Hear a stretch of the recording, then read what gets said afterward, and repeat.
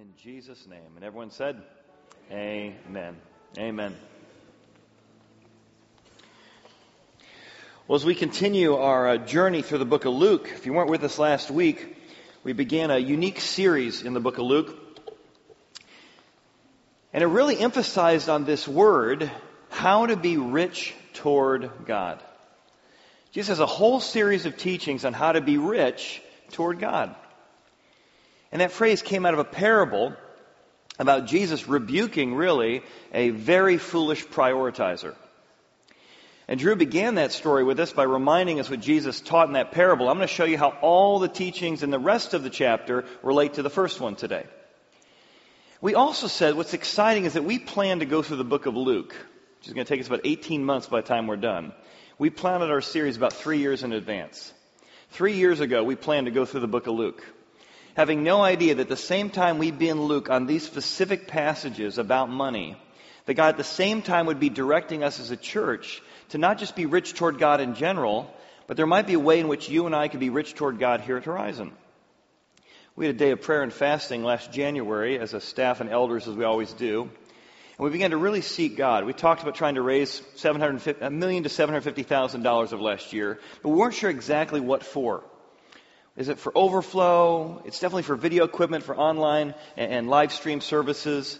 But how do we take care of the overflow issue we have at 8:50 and at 10 o'clock?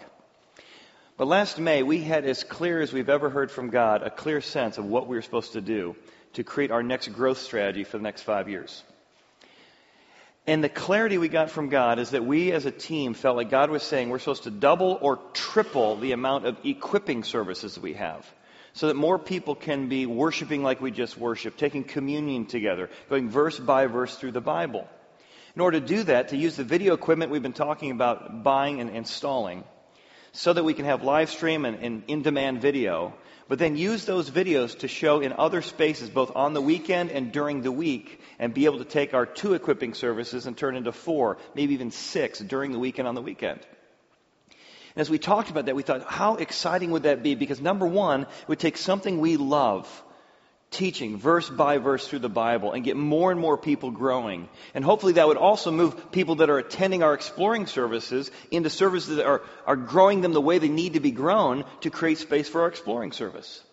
And Drew shared that last week, how excited we are that this is a unique time in history, that what God is leading us as a church and in our teaching of the Bible are coming together to pray about and to dive in with God's movement.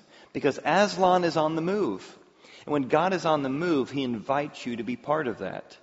Because as Jesus said last week, He wants us to be rich toward God. In fact, He's going to say in the passage today, He commands you and I to store up money bags for ourselves. What? Yeah. That's what He's going to tell us today. And how to be rich toward God. Now, if you weren't with us last week, let me remind you the story. There's a man who's doing very well financially. Business is booming, things are going well, and all of the new resources come in, all the prosperity comes in. He says, you know what I probably need to do? I need to probably build a bigger barn, build a bigger shed. And as he builds this barn and builds this shed, just as he gets it built to hold all his new stuff, God comes and his life is required of him and he dies. And God says, you prioritized foolishly. It's not that it was bad to be rich. It wasn't bad to be prosperous. That was God's blessing. But then the way you prioritize spending it, you thought about how to be rich towards yourself, but you never thought about prioritizing your life in light of eternity. You prioritize your short life, not your eternal life.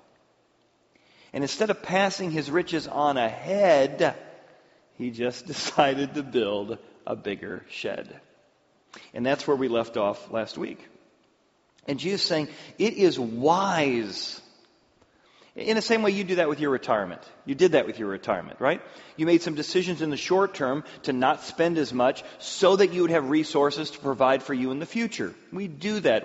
We anticipate that. We plan for that. Jesus, the same thing is true spiritually. You make decisions on how you spend in this dash of your life now so that you can be rich toward God in eternity. Because this life is short and eternity is long. So pass your riches on ahead. I grew up in central Illinois, and I saw these things all the time, and you probably have too. These dilapidated barns, right? There was a time that somebody got together with their wife and family and said, wow, I can't wait to build that. This is going to facilitate growth. They even bragged to their neighbors, oh, you should see the barn I'm about to build. This was something that facilitated great family activity and economy. But ultimately, as good as it was, as helpful as that barn was, it's temporal and it eventually falls apart.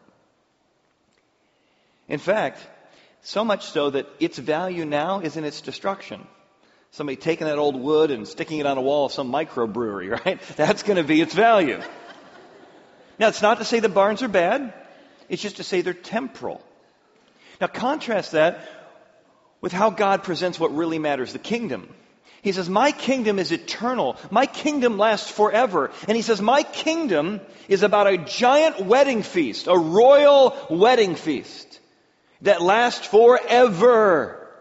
And you know what's at that forever eternal wedding feast? People. People connected to their Heavenly Father.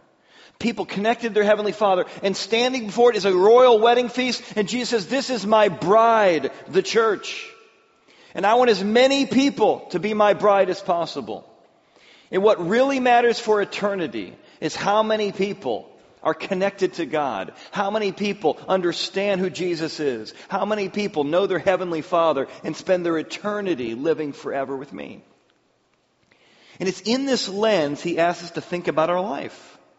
That everything about our life should go through the lens of the kingdom. Prioritizing the kingdom. Because not all giving is the same.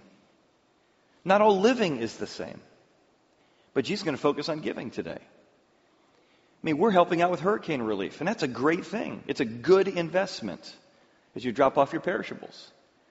But it's not the best investment. Because a lot of people will get their toilet paper and they'll get their perishables, or non-perishables rather, but they won't necessarily in getting that know about Jesus, get connected to the kingdom, and ultimately end up in heaven. We hope it sets the stage for it. So there are good investments and there are great investments. And many of us give to a lot of good things. But let's begin to look at our giving through the lens of what helps people connect to eternity. And let's put our money where eternity is. Jesus might say it this way, in my favorite rephrase of Dr. Seuss, God's kingdom should be much more. So ever so much more. So muchly much more significant to you in how you live. God's kingdom should be much more. Oh, ever so much more. So muchly much more significant to you because it's what matters. And this whole chapter, coming out of the barn story, which answered a story of a man who was arguing about inheritance with his brother, is going to tie all that together with 3 words. Consider, seek, and give. And I think Jesus puts the words in that order for a reason. First, we consider our life and who God is. Then we seek His kingdom, and then we choose to give out of that. Let's begin with consider. He says to His disciples, therefore I say to you, don't worry about your life. What is life anyway? It's more than just this life, what you eat. And your body, it's more than just what you put on. Life is more, much more, than just your food. And your body is more than just clothing. So consider the ravens. They know it's more than just a barn. We'll come back to that. And how much more value are you than the birds? And which of you by worrying can add even a cubit to your stature? If you're going to be a Christian, Jesus and God will encourage you to think, to engage your brain, consider, weigh. And He wants you to weigh some things. Your life, I want you to weigh, consider your life. And consider your life, isn't it more than just temporal things like clothes? If you live forever somewhere, clothes are nice. Have nice clothes. Enjoy nice things. But your life, your eternal life, your real life is so much more than just your clothes. How about your body? Your body, well, Chad, you're eventually going to die. Yeah, but Christianity says your body's not over with. You get a brand new body in heaven. The unique vision of Christianity and the resurrection of Jesus is when you get to heaven, you get a body. So your body is much more than just what you eat and what you clothe it with. Which is the hope of anyone you've ever lost has a new body.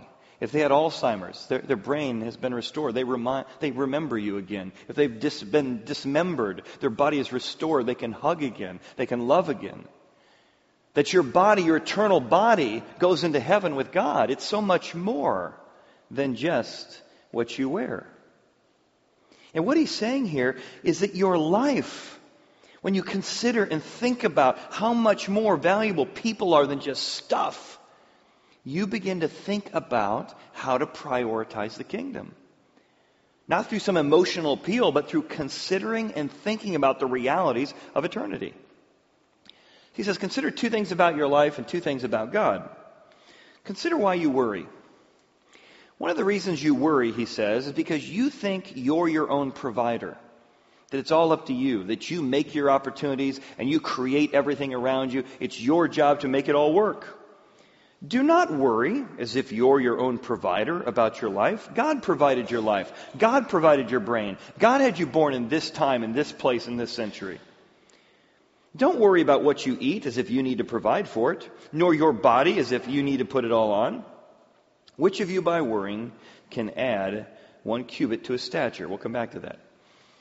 See, what Jesus says is until you get that God is your provider, He's the ultimate source of everything you do, you're going to think you're your own provider. And if you think you're your own provider, you're never going to invest big into the kingdom.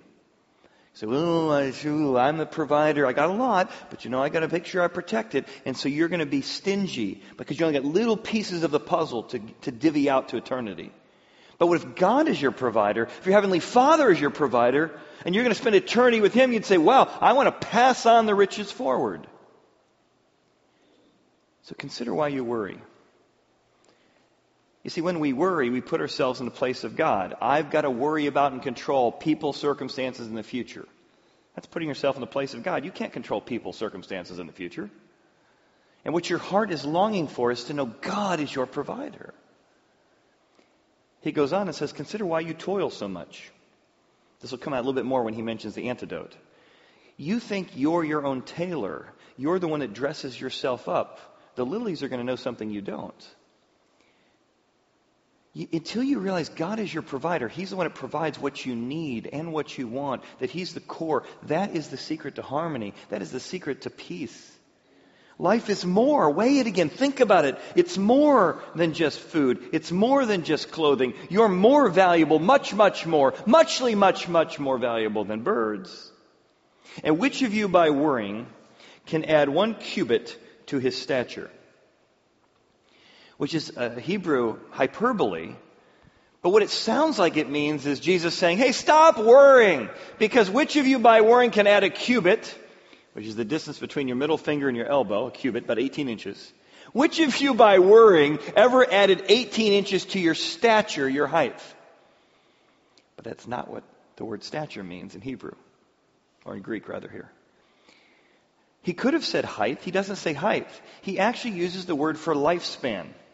Which of you by worrying can add 18 inches to your lifespan, your longevity? You remember our foolish prioritizer? He built his big barn, and then his short life came to an end. Jesus says all your worrying, all your providing, all of your toiling can't add 18 inches to your lifespan. Life is short, and eternity is long. And Jesus is using hyperbole to say it's ridiculous to think that you could add inches to lifespan. The two aren't even related. If I was going to use an American way of saying it, it might sound like this.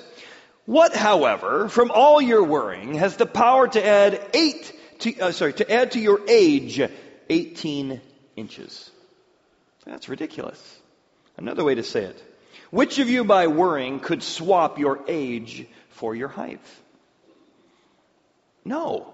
And that's Jesus' point. Life is short. So prioritize the things that matter, because you're not going to add to your lifespan. So having considered your life, he says, and here's how you do it. You need to consider some things about God. The ravens know something you need to know. And the lilies know something you need to know. What do they know? Well, consider the ravens. They neither sow nor reap, which they have neither a storehouse nor a barn. You see how this is connected? You know what the ravens know? I think Jesus is out teaching and outside probably, and there's all kinds of birds around, but he sees a raven. He said, come on guys, let me show you the raven here. The raven doesn't have a barn. Because the raven knows something you don't. That God is his provider, or her, depending on the raven, I guess. God, not the barn, is the raven's provider. That's what the raven knows. The raven is able to have freedom because God is their provider, not their barn. No, he's not saying barns are bad. It's good to save. It's good to prepare for the future. It's good not to be a burden on your kids and grandkids. These are good things. But once that barn goes from being a barn, a mechanism for financial planning, and it becomes your provider, there is no number that will satisfy your soul. There's no number of salary that will ever satisfy your soul. There's no number of savings that will ever make you feel ultimately secure. No number. Your soul is too deep. So use your barn as a barn, but don't turn it into a provider. And Jesus uses the word ravens for a reason. He could have used any other bird. He uses ravens because there's a story in the Old Testament of Elijah, who has got lots of zeal, lots of passion. Go, go, go, go. Take on all the prophets of Baal. Fire, fire, fire. Fire comes down. Oh my goodness, it's awesome. Everybody follow me. We're going to take on the prophets of Baal. And everybody's like, nah. And he falls into a deep depression because he had all this passion and all this oomph. And he stumbles off into a cave with no friends and worn out and depressed and burnt out. And God appears to him and says, hey, Elijah, how'd that work out for you? It's a lot of effort, a lot of toil, but you weren't necessarily asking me to provide. And you burned yourself out. It's not a lack of zeal. It's not even a lack of doing the right thing. You just weren't doing it with me as your power source. So hey, wake up, let me bake you a cake. God bakes him a cake. And he went in the power of that cake for like 100-mile journey. And it says God provided for him with the ravens. In the same way I provide to the ravens, and they know who their provider is, I want to give you a tangible example when you're burned out and worn out. Through the ravens, I'm going to provide for you. So that you will start to believe and know that you need to move where God is moving and know he is your provider. Elijah began to know what the ravens knew. And then Jesus says, let's consider not just the ravens, but let's consider the lilies. And specifically, let's consider how lilies grow. See, what lilies know is it's not their toil that makes the tailor of how beautiful they look. They know that God is their tailor. God produces growth. God is the one that energizes them. Consider the lilies, how they grow. They don't plop out of the ground and go, oh, I need a leaf.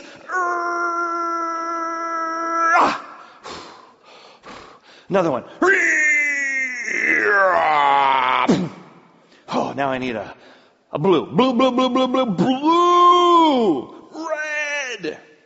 They don't toil. They don't toil and spin, Jesus says. No. You know what the lilies do to grow? They root themselves in the soil, which Jesus already told us is the Bible. When you root yourself in the soil, you get close to and intimate with God's Word, you grow. When you look up to the heavens and allow the rain from heaven and the light from God upon you, you grow. When you realize God is the one that nourishes you and provides for you and grows you and fills you, that's what the lilies know. And have you ever seen lilies? Wouldn't you love to have your inner life look like that? Where you're walking through your soul and you just smell the aroma of the Spirit of God. That you break off one. It's red. It's joy. It's the kind of joy that transcends circumstances. The kind of joy that didn't come from you, it comes from God. And another one. A peace The blue peace of understanding, a shalom that calms your soul no matter what your circumstances. It only comes from God. Or maybe a yellow one. It's the scent of generosity. Where you start saying, I am more generous than I ever thought possible. Why? Because I didn't do it. I got close to God. I learned He was my provider. I learned He was my nourisher. And so over the years, as I've allowed and considered who God is, generosity is flowing out of me because I know who my real provider is. And I'm more generous than I ever could have been because it's not me being generous. I'm more joyful than I ever could have been because it's not my joy, it's His. And it's out of all that considering, Jesus says, that we then seek. Therefore, it's just smart, guys, to not seek temporal things, but to seek eternal things. Do not seek what you should eat or what you should drink. Don't have an anxious mind as if it's all up to you. For all these things, they're not all bad, by the way, the nations of the world seek after first. But your Father knows that you need, not just want, you need these things. They're not all bad. Just don't seek them first. But seek the kingdom of God, the eternal things first, then all these things come after. They'll be added to you. It's all about prioritization. Seek God being your provider. Seek God kingdom first. Look at everything in your life through that lens. And then the harmony and the joy and the generosity of God settles itself into you. That's what it looks like to seek God. Which is one of the reasons why when we started our church 15, 18 years ago, we said, well, why does Cincinnati need another church? Have you thought about that? Like on your way here today, did you think to yourself, you know what there's a real lack of in Cincinnati? Churches. No. Why did we start another church? We looked at the landscape of the world, really, and Cincinnati and said, when you're going to start a church, what should be the lens? Well, probably the Great Commission and the Great Commandment. A church that teaches people to love God and love others. And a church that's about evangelism and discipleship. Bringing people to Jesus and teaching them how to be equipped in Jesus. As we looked at the landscape of the world, we felt more and more people were biblically illiterate in the world today. And it's only gotten worse. And as we looked at the proclaiming or the preaching going on in the world today, it was shocking to see two equally, in my mind, horrific alternatives to preaching. Light and fluffy, and dry and dusty. And going verse by verse through the Bible, almost everyone had thrown that out. Because it had been done either light and fluffy or dry and dusty. Not deep and compelling. What if we could create a place at Horizon that was lined up with the Great Commission, that we had a church that was offering the best Bible teaching in the country? That's what we aspire to do every week here. The best Bible teaching in the country is what we aspire to do. So that people can come in and spend 18 months studying Luke. Can finally figure out what the book of Leviticus is about. 19 weeks on the book of Ezekiel. Going through over 10 years, taking through the entire Bible over a long period of time. That was our passion. And we felt like nobody was doing it in Cincinnati, and in the United States today, hardly anyone's teaching verse by verse through the Bible in a creative, authentic, compelling, excellent way. And we felt that's how you equip people. And that's why we were seeking God in our early days. But we also saw that many of us were building relationships with people far from God, not convinced about Jesus, God, and the Bible. We'd have great conversations at our house or after a soccer game or at the country club. But the step between those conversations and coming to that church service was way too far. I have to sing songs. I got to stand up. I got to put a sticker on myself. I got to raise my hand. Ooh, why are people raising their hands? That we needed some type of compelling, challenging Bible teaching that had the kind of context that didn't dilute any of it, but create a context that you could take somebody you're inviting and invite them into this kind of exploring environment. It's called evangelism. As we were seeking God out from the very beginning, we said we've got to create a place with challenging Bible teaching that does evangelism and discipleship. Because churches seem to do one or the other, but not both. So last year, as we began to talk about, we're not sure exactly what God's doing, but we feel like we need to put in state-of-the-art video equipment so we can have, online services, and you can hear a message about depression and send it to a friend or whatever it is. Many of you have started to feel God prompting you to give to be part of that. In fact, somebody came into our office a couple months ago and said, listen, I don't know what you're going to do about equipping services, the overflow problem, but we're going to make a 5-figure gift to this $750,000 campaign. I'll tell you why. Why? Well, 2 reasons. Number one, we travel a lot.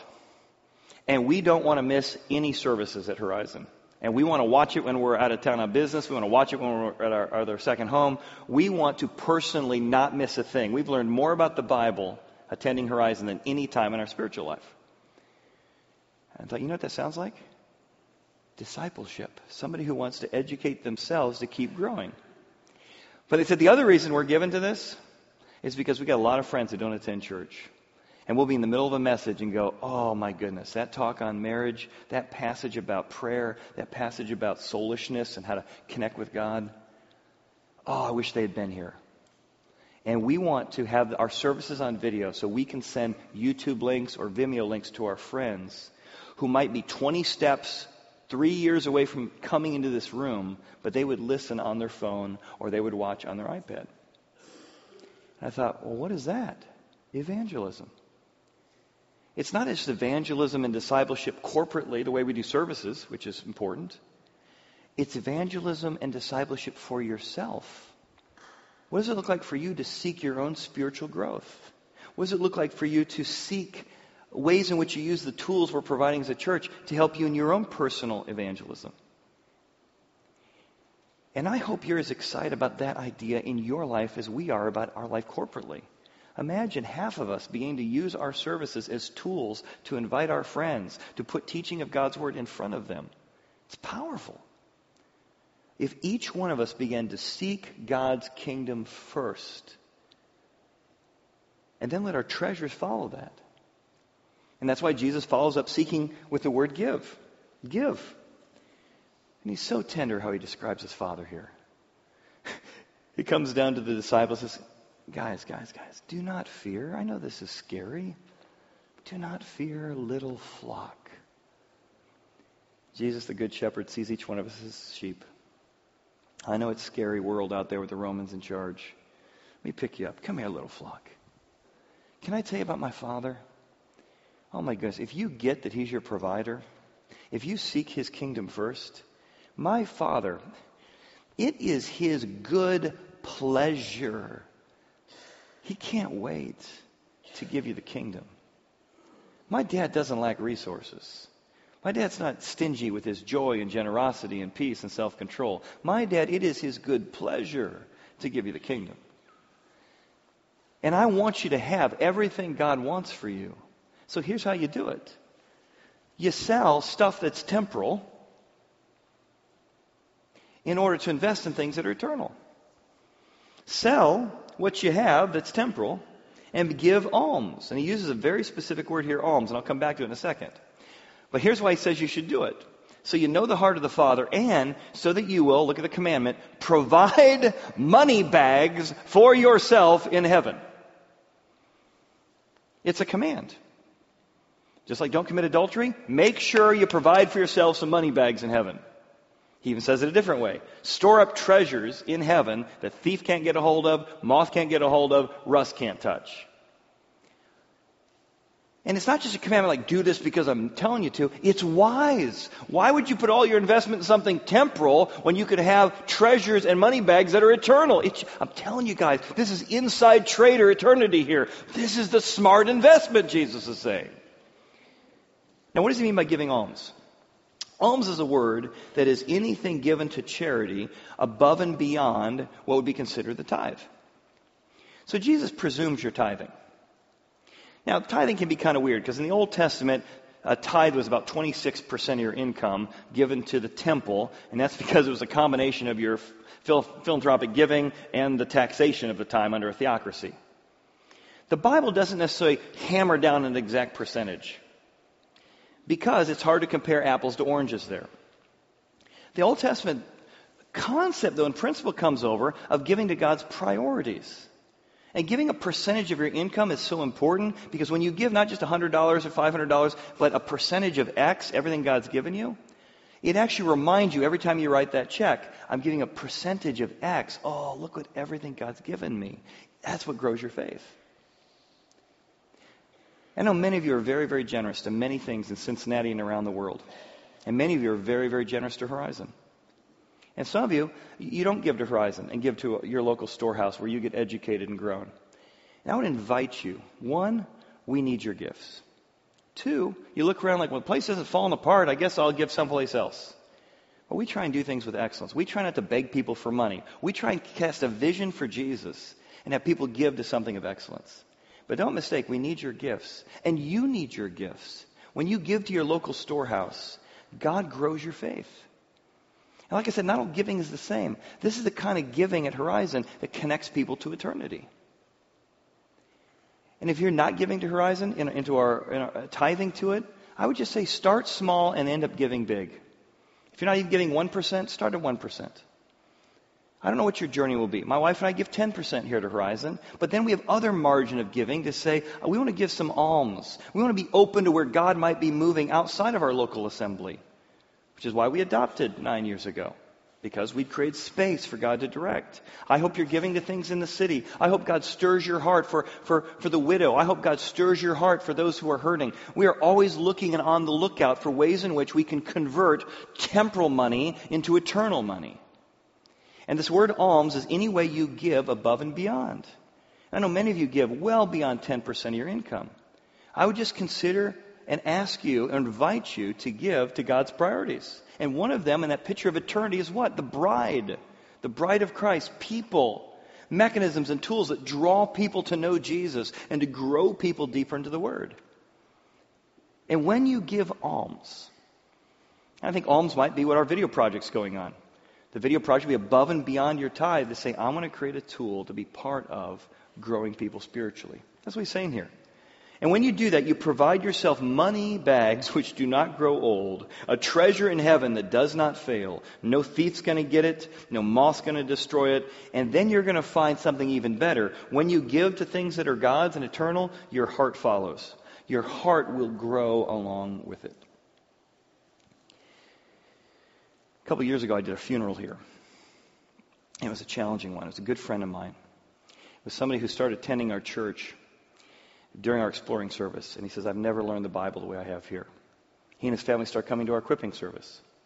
Financially, he started investing both in tithing to the church as well as giving when we built this building. And I was sitting in the room with him. He knew he was getting close to death. After our conversations, a week later, he died. And I'm not going to give you a lot of details. You'll find out why in just a second. As I'm sitting with him, we're planning his funeral together, he and I in his room.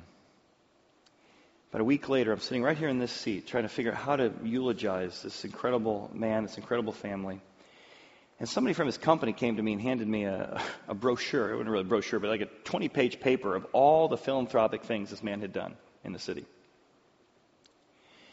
And again, it's a couple years ago, and I'm like, oh my goodness, how do I, oh, wow. And Horizon was there, and religious things were there, and Bible studies were there, and ministries were there, international ministries were there. So were things in the arts, so were things in the city that had nothing to do with religion, just things he was passionate about, things that are unique to his experience. And I was trying to figure out in the eulogy how to capture the character and the generosity of a man who loved God and just blessed people.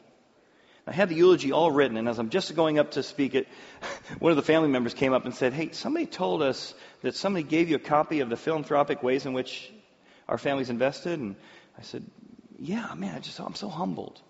He said, you're not allowed to talk about any of that. It goes 3 pages of the eulogy.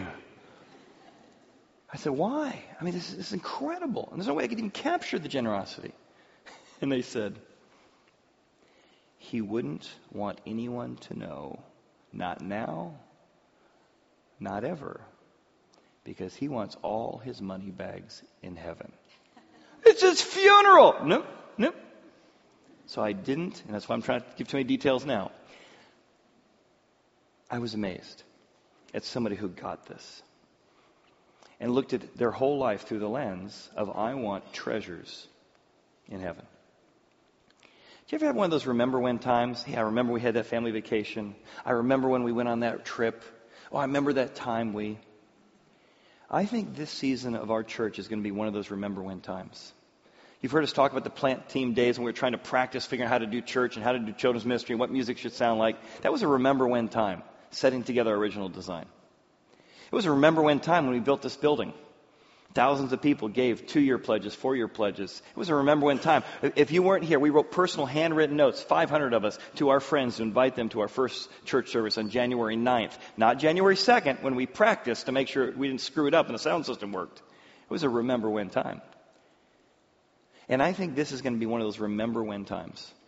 That the tools we put in place in 2018 are going to set us up for the next 5 years of growing people through doubling or tripling the amount of equipping services, giving tools of putting us online video-wise so that we can pass those tools on to our friends. And I would just encourage you, don't miss out on this remember when time. Don't think of the church as some organization, as some organism. It's you. You're the church. I'm the church. How do we invest in what God has for us? By looking at His kingdom. Because God's kingdom, right, should be much more, so ever so much more, so muchly much, much more significant to you. That was Jesus' point. That's how Jesus says we should live all of life, by providing ourselves money bags that do not grow old.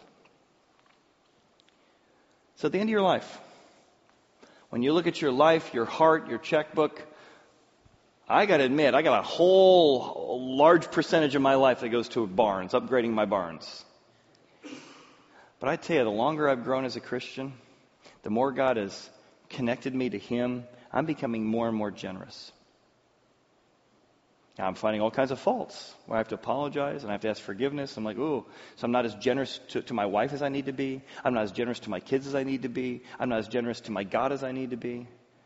But the more I discover a God who's so generous to me, the more I grow into wanting to be more generous to others.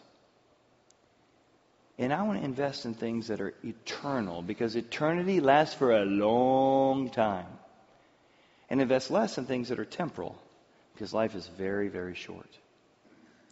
I'm not going to trust in barns, but in my Heavenly Father. Not in my own toil, but in the ultimate tailor. So here's the question. Are you passing your riches on ahead? Or are you just building a bigger shed?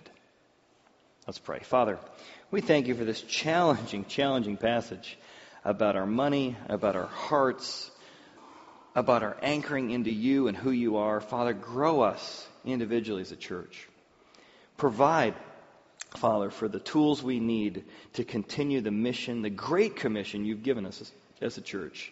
God, that we can be part of another generation of new people who are coming and finding that you are their forgiver, that you are the final fixer, and that you are their Lord. And we ask these things in Jesus' name. And everyone said, Amen. Thanks for being here today.